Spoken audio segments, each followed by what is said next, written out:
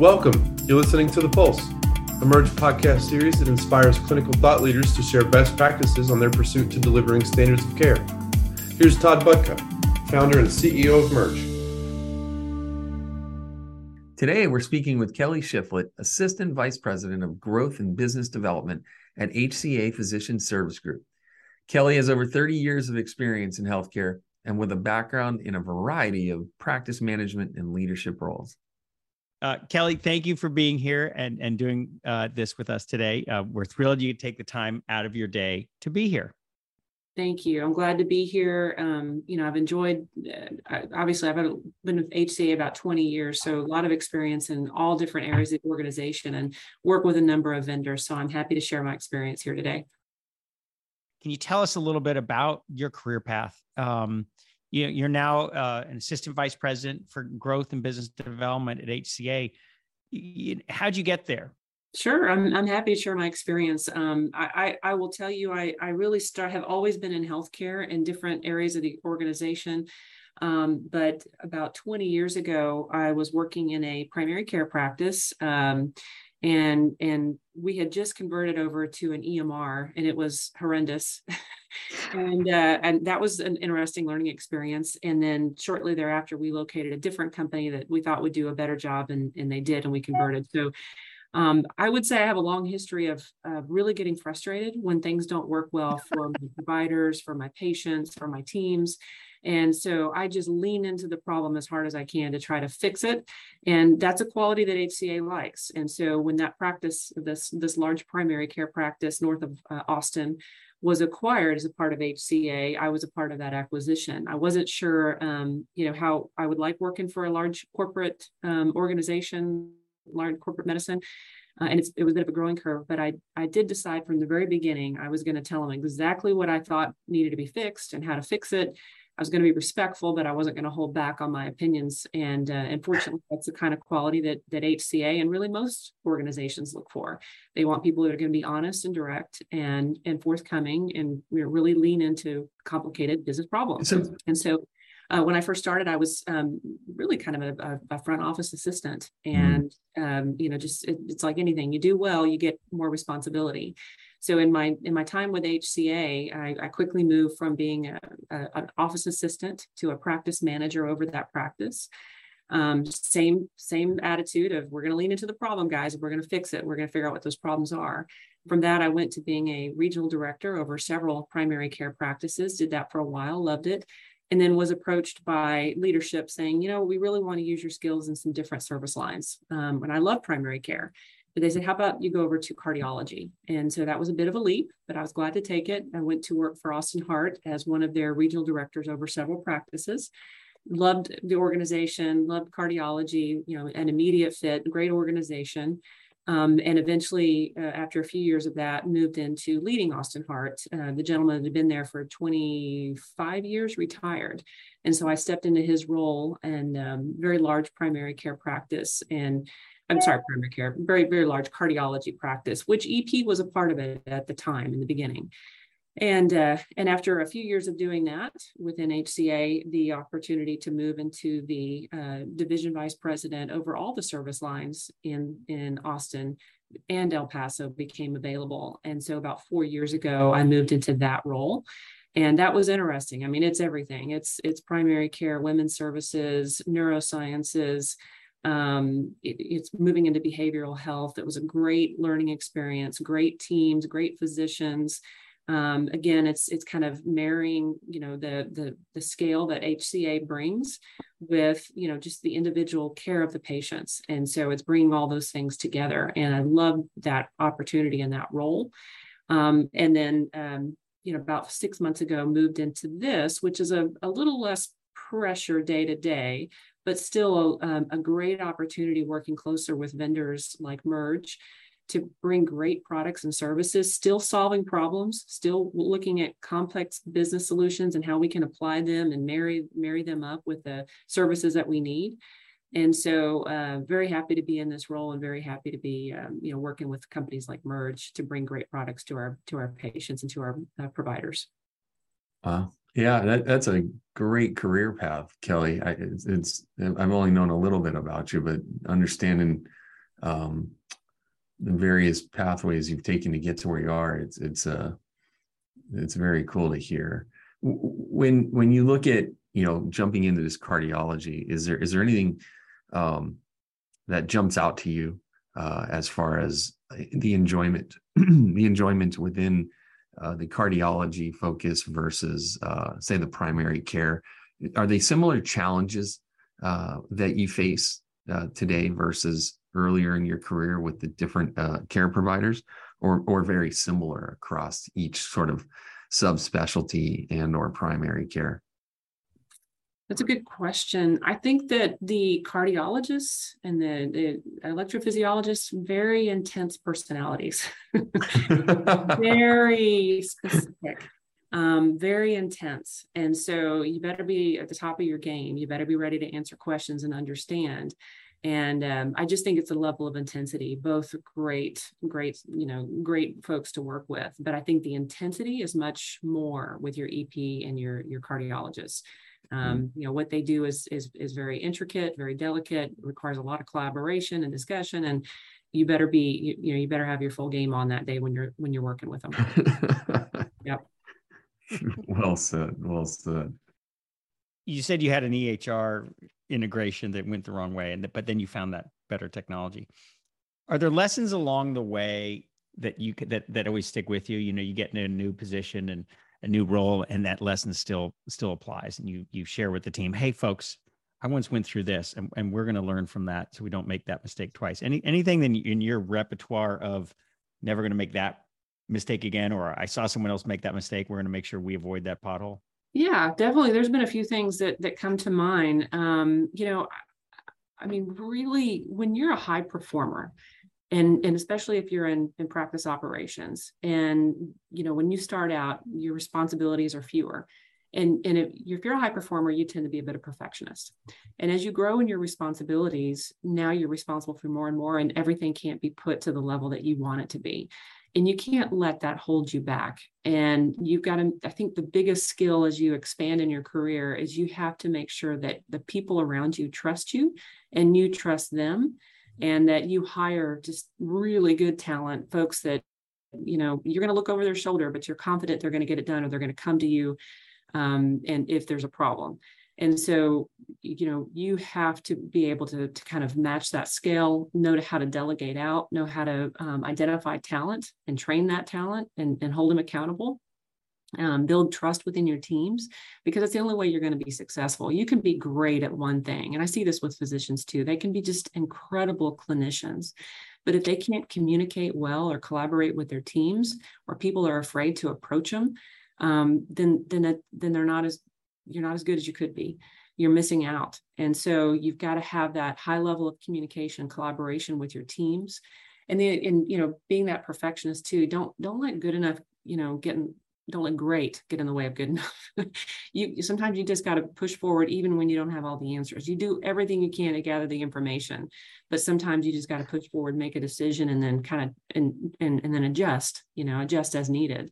So I think that just that really good communication, collaboration, and don't let that perfectionism get in your way of doing the job you need to do. It can be overwhelming. It can be so overwhelming. So many plates spinning at the same time. As I tell my teams, if it was easy, anybody could do it. It's hard. That's why we're here. So, just really keep that perspective when we feel like you're drowning. Kelli, I've had a career in different technology companies, and I'm not clinical. But I play an operating role at Murj. And what's interesting, and what I love about what you just stated, is you've got a philosophy about managing, and as you said, a business manager, a high performing business manager, and you're thrown in these roles where they expect that high performance. But how you just described how you approach the challenges of business could be applied to most any business out there. And that's what I love, because it's not as much those philosophies. You have to learn the specialty of the clinical care focus area. And certainly that's why I've partnered with Todd. He's highly clinical, and he understands the needs of the EP community.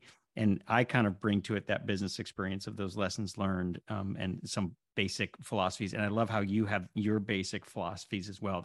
It's neat to see, because it would allow you, I'm sure, to move from one kind of practice specialty to the other, as long as you can deliver results with that high performance philosophy, it's going to serve you well in any career path. Yeah, those are overlapping, right, Reed? I mean, just in the challenges that we face on our day-to-day building a software company, it starts with surrounding yourself with great people, training and elevating those people to excel in your organization. I mean, quite similar to what Kelli just articulated. We're faced with the same things in our growing business. So it was well said. Well, I appreciate that. I when I'm interviewing candidates to be a part of the team, I always describe there's busy, and then there's what I call HCA busy, where they throw everything in the book at you and you're just drowning. And I really want to make sure that our teams are ready for success, and you can easily drown if you let it happen, or you just kind of, compartmentalize those problems, and forge ahead. And when you feel like you're drowning, you got people all around you that are willing to help, and building a team that supports each other and knowing that you've got folks you can turn to when you feel like, man, this is just more than I can handle, is how you find your success, because we all have those days. So it's just important that you got to have the right people with the right attitude. As you take those attitudes and as you look at manifesting change, right? So you've got X process and you've been given a mandate to move to some level of innovation or some new process. How do you look at facilitating that innovation? How do you get everybody on board with change? Because like any organization, as much as you might tell people get ready for change, when you bring change, and certainly in healthcare, things change a little more slowly. So people, it's when things move slowly, it's harder to, make those changes because things tend to last longer. Are there things that you've uncovered or approaches you've developed to try to get everybody excited about change or to facilitate change, to do something new? Yeah, there's definitely a process to that. So I think the first thing is your own mindset, checking your own mindset. So maybe there's a process you implemented a while ago and it's worked fairly well, and now a new directive's come and we're going to go a different direction. So don't be too married to your old processes, even if they're tried, true, familiar to you. Be open to something new because it might be better than what you're doing today. So first, check your first mindset. Make sure your feelings about this process are in the right place. And then it's bringing your teams together and talking through it as a team. I'm in those situations, I'm naturally going to kind of lead the discussion, but I definitely want to hear from everybody sitting at the table what their thoughts are. And then when I get one or two people in particular that seem dug in against this change, in my mind, they've just become my project managers.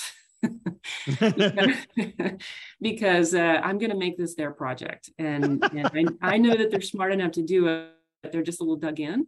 And so I generally find that they nominate themselves in my mind. Okay, you're totally against this idea. This is your project. And when again, I like to be around high performers. Everybody likes a challenge, and generally they'll embrace that challenge and run with it. So that's usually my strategy for getting my teams on board. And then, when you are sitting around the table, don't get too bogged down. Stay focused on what the object is that we're trying to do here, because we can all find 50 reasons why we shouldn't do it, or we couldn't do it, or all the barriers are always there. Don't let those get in the way of what you need to be achieving if it's the right thing for the organization. Well, I would imagine there's a lot of things that can get in your way with a large health system like HCA. Yes. We jokingly say it is a legal company that dabbles in healthcare. We love it. We love our legal teams. They keep us out of trouble. They keep us compliant. But there's a lot of checks and balances, and lots of hoops you have to go through to make sure that we're doing things in a compliant manner. And as I told many companies that I work with, once we get past this, you can feel good about, you've met all the, you've met all the requirements. And I even had physicians tell me that too. They said, man, it's a pain. It's a real pain what we have to go through. But you know what?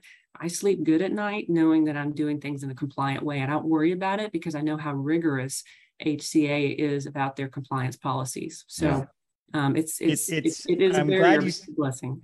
I'm glad it's nice that you appreciate it. It's funny. I just last night, someone asked me about some contract terms and I said, well, go reference the HCA contract that we have with you. And I said, that's the boilerplate. See what that language is. And if they want language that's similar to what HCA wants, then we'll say yes. Because it was a pretty rigorous process. But I remember the entire process of contracting with HCA, I thought these are good questions. These are good terms. This is what you should ask for. So we usually, as a template, if we're contracting with another organization, they ask for something, go, well, was it in the HCA contract? If it is, then we'll agree to it. And so I think you all do a good job. It's onerous. It takes time, but I think it does kind of produce a good pathway to technology adoption that doesn't put your organization or your patients at risk. I mean, that's the goal here is risk mitigation. Mm-hmm. And we want innovation, but we want to keep the risk as best we can. We want to eliminate risk. Yeah, that's it. That's exactly. The only thing, sometimes the timeline can be really frustrating. It can take a long time. And so I think if there's a good quality to have in a large organization, it's you got to be tenacious. You got to bring the teams together. You've got to have those weekly meetings. You got to make sure everybody's up to speed and, nobody's falling behind and everybody's doing the work that needs to be done. And there's so much going on in our worlds that if you don't have that regular cadence of meeting, it just won't get done. It'll fall to the wayside with other projects. So you've got to be really disciplined and very tenacious in order to get these things pushed through. You said something. I want to go back to something you said. You said, when one or two people are resistant, I want to bring them on the team and to lead this.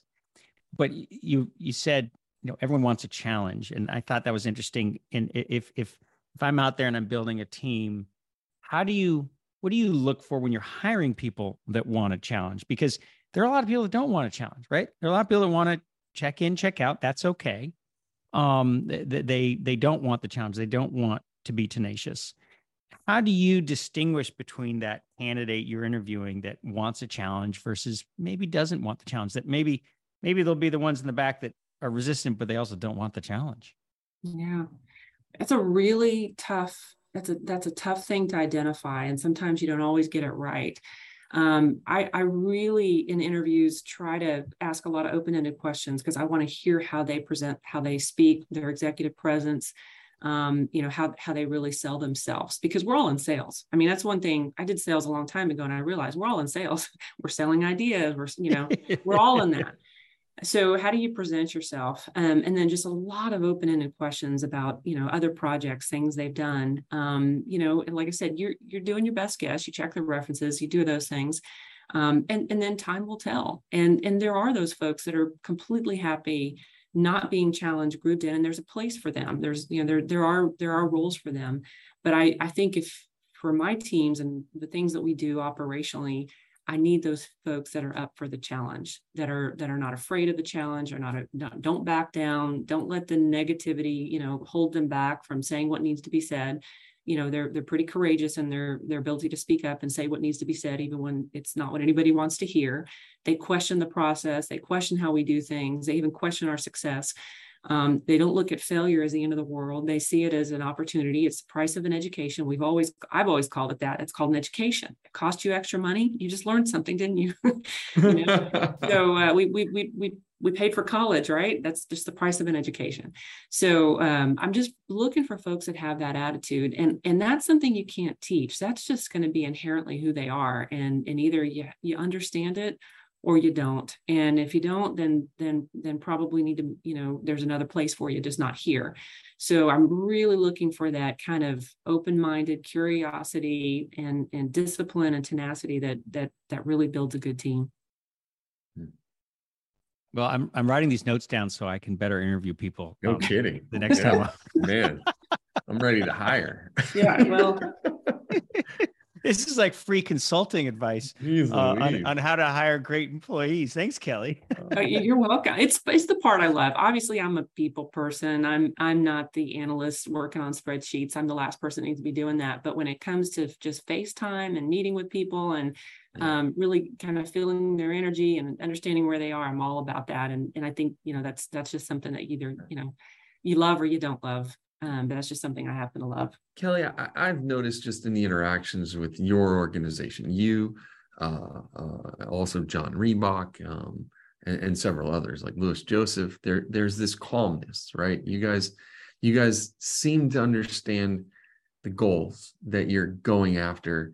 And what I'm noticing is you're aligned in this effort to do so, or quickly becoming aligned, I think, in the efforts as it's related to sort of what we do and providing care for implantable cardiac devices. But one of the questions we wanted to ask you was really about, your goals as you've been elevated to this new role, and where's your focus and the support that you have in these initiatives, if you can share a little bit about that. Yeah. I always say people always say that you're so calm. Well, I'm kind of like that duck. I'm calm on the surface, but I'm paddling furiously under the water. And so I think for me, from the very beginning, I've found that sometimes you hear things that just don't seem congruous, or why are we doing that? It doesn't make sense. And what I appreciate about this organization is that you can always go pretty high up the ladder and have a conversation with somebody and at least understand better why we're doing something, or state your case. There's a certain amount of reasonableness, calmness, and there's the ethics side of it too. We're going to do what's right. We're going to do what's right for our patients. We're going to do what's right for our organization, for our physicians. And I know that. I rock solid know that. And so if I hear something, I see something, and it's a tough sell, or there's barriers, I know that I can talk to the people at the top, and there'll be some understanding and some reasonableness there. Well, we'll think this through, and we'll either change our approach, or I'll get a better understanding of why we're doing something. And so I appreciate that. And I think that all comes down to trust. You either trust the people you work with and you work for, or you don't. And if you don't, then it's really hard. It's really hard to get things done. So I think you have to build that from the very beginning. And I got to tell you, this whole time with COVID, it's been hard. I think as we're doing things more remotely, you don't have that FaceTime, that after hours meeting, at MedAxiom even, which we'll have our first meeting here coming up in person. So we've missed, that's kind of broken a little bit of that. And so we need to get it back. But I think just that relationship, that trust is key. So whether you are doing things big or doing things small, you have to know the people around you, above you, beside you, below you, everywhere, that there's a trust relationship that allows you to get it done. That's pretty cool that you've got an organizational structure that allows you to follow that path. It's not always the case. And it sounds like you're hiring for that, and you've got people around you that all follow that same philosophy, which has got to be pretty cool. As you look at, going into the micro, we've been talking the macro level. If you look at the micro, anything about what you're seeing right now in implantable device care, right? This is, you're getting into the weeds. Are there things that you're excited about as you've learned things? Any lessons from this to coach people up on either opportunity or challenges or risks that you would share? Because you're pretty thick in it now, and I'm sure you've learned a lot.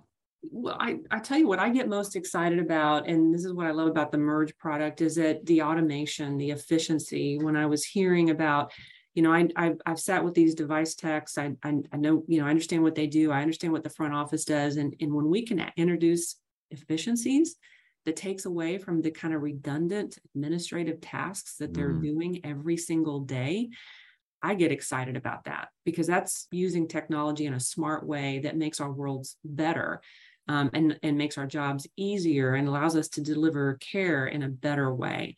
So that's the one thing I get most excited about. And then it's just kind of connecting all the pieces, right? Making sure that, everybody involved understands the scope of the project, and they understand their piece of the project, and their questions are answered, and they know who to go to if they have need training or have more questions. So that's probably the piece that I get most excited about. The fact that, and as I tell my teams, as I introduce products like Murj and other products that we're talking about, I kind of, want to reassure them that, look, we're not looking to downsize. And certainly with this interesting hiring time right now, we need every bit of talent that we can possibly keep and retain. But it may mean that your job is going to change. Maybe you did all of these redundant tasks, which we're going to take away. We're going to use the software in a smart way that's going to free you up so that you can spend more face time with patients. We can get more patients in here. You're not going to be tapping on a keyboard sitting in the room. You can actually be looking at somebody and having a conversation. And we're just going to use your time more efficiently and more effectively.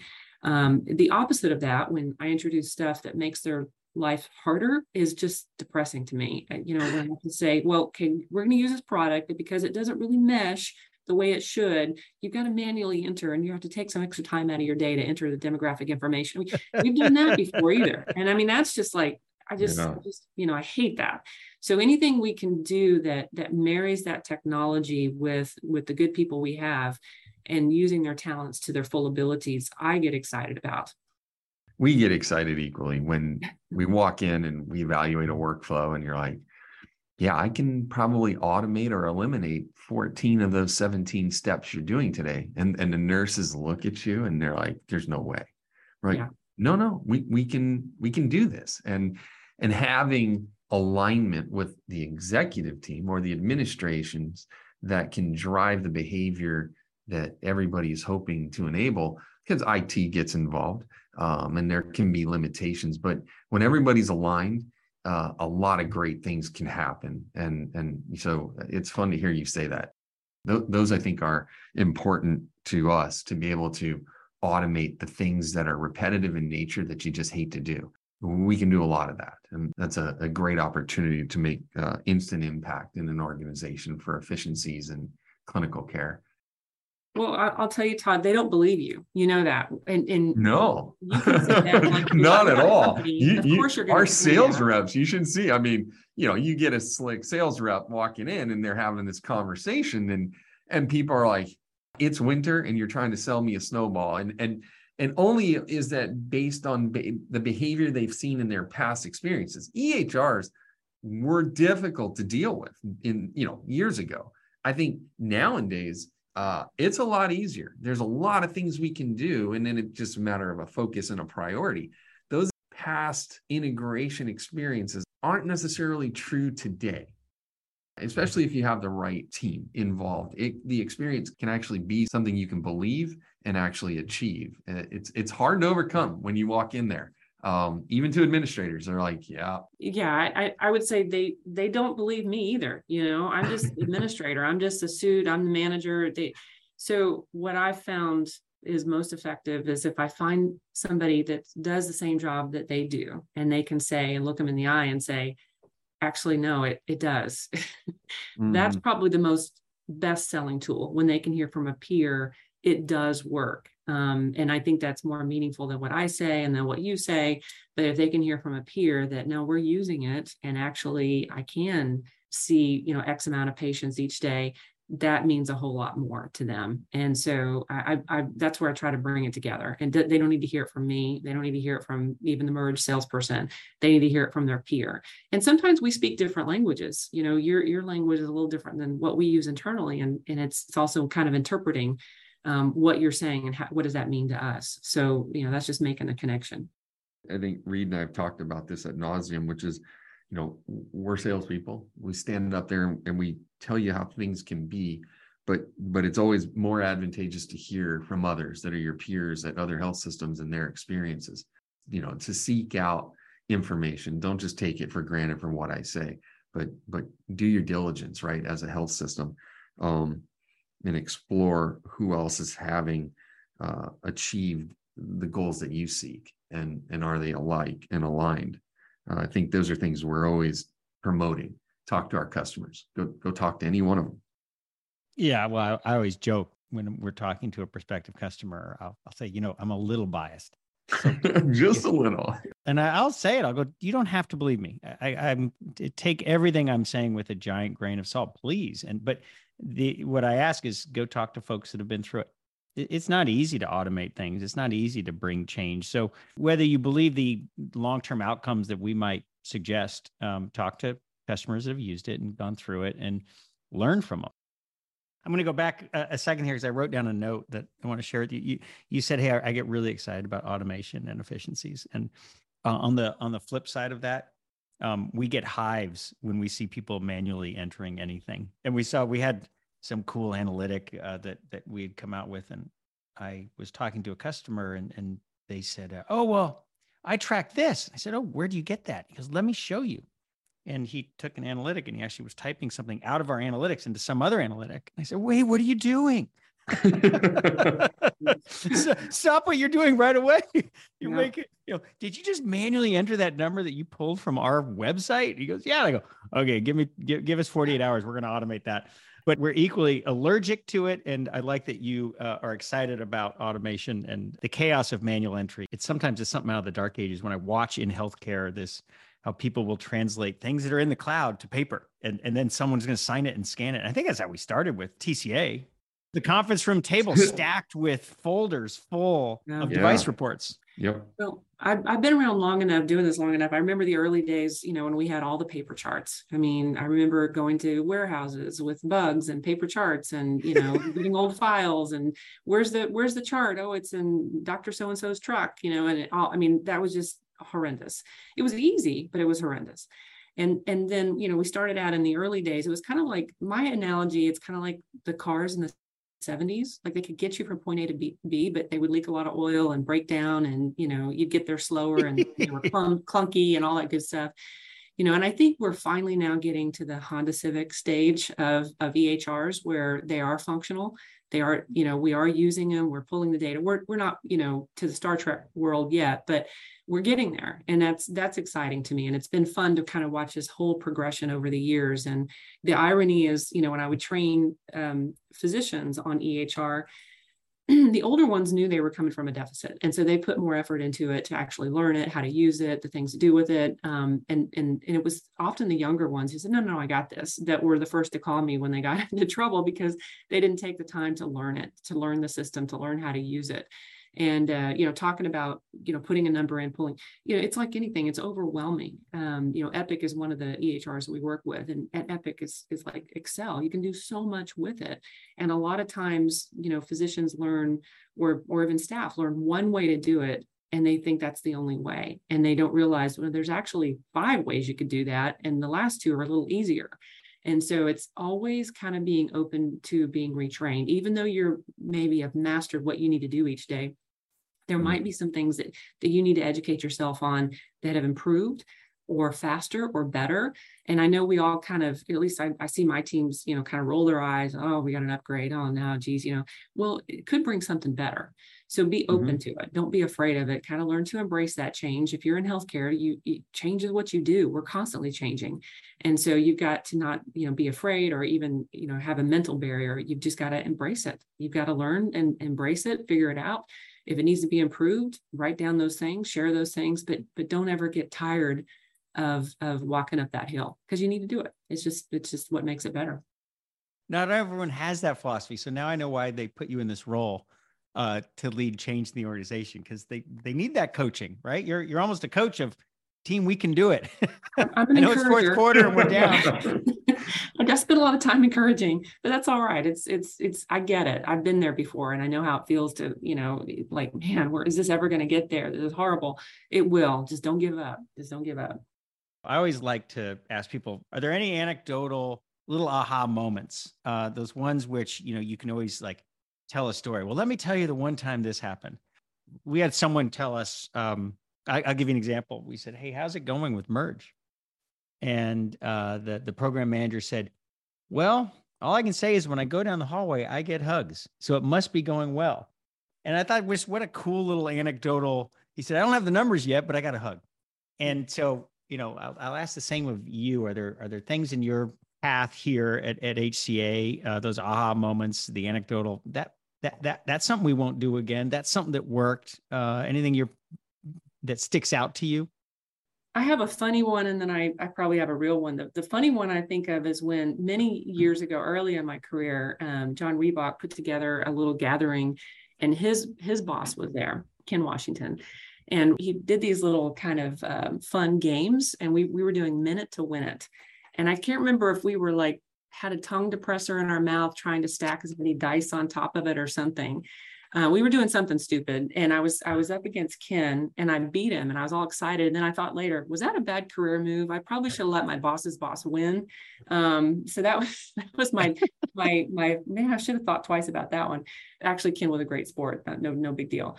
I think the times that we've moved forward with things without getting the right buy-in from your key stakeholders are the things that have failed miserably. Yeah. And if you're not talking to everybody that's involved, and sometimes administrators, we forget to include our physicians in the conversation and the nitty-gritty, but they need to be involved in the conversation. It affects their world. It affects their livelihood and how they take care of their patients. And so they need to be a part of the process. And even if they say, no, I don't want to be a part of the process, do not leave them out of the process. So I think the one lesson, the one takeaway is make sure you include all the right people when you're making a big change or you're implementing something. You talk to everybody and you over communicate what's going to happen, and you give them an opportunity to give input in it. And that takes more time. And sometimes they throw wrenches at you, and you've got to backpedal. But in the end, don't we all just want to be successful in this endeavor and know all that we can as we go into it? And so it may take us longer to get there, but we will have included all our key stakeholders from the very bottom of the totem pole to the very top. And I think that's, to me, the biggest takeaway is don't try to implement something, quickly without involving all the right people and getting their input and their thoughts about that process. I know that, that, like I said, it can be more time consuming, but in the end, it's the right thing to do, and you're more likely to be successful. Look, we see it. We go through a process with an organization. We figure out an EHR implementation, a configuration of Murj, and how we're going to deal with and handle this implantable device care. We've got a workflow. And then, we'll find out 3 months later, go, hey, we've got a problem down here, in room number 7. I go, what is it? Well, it's the provider that never showed up to any of the planning meetings and the workflow meetings and the EHR integration meetings. And so everyone just moved on. Well, that provider's pretty influential.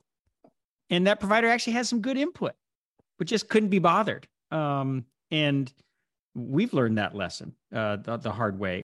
And you all look around and go, wait, why wasn't he invited? Why wasn't he included? And there's a difference between inviting someone and including someone. Yeah. Oh, yeah. It's easy to put somebody on an invite. They might not show, but should have had them included in that conversation because it has severe impact of their workflows and the things that you design.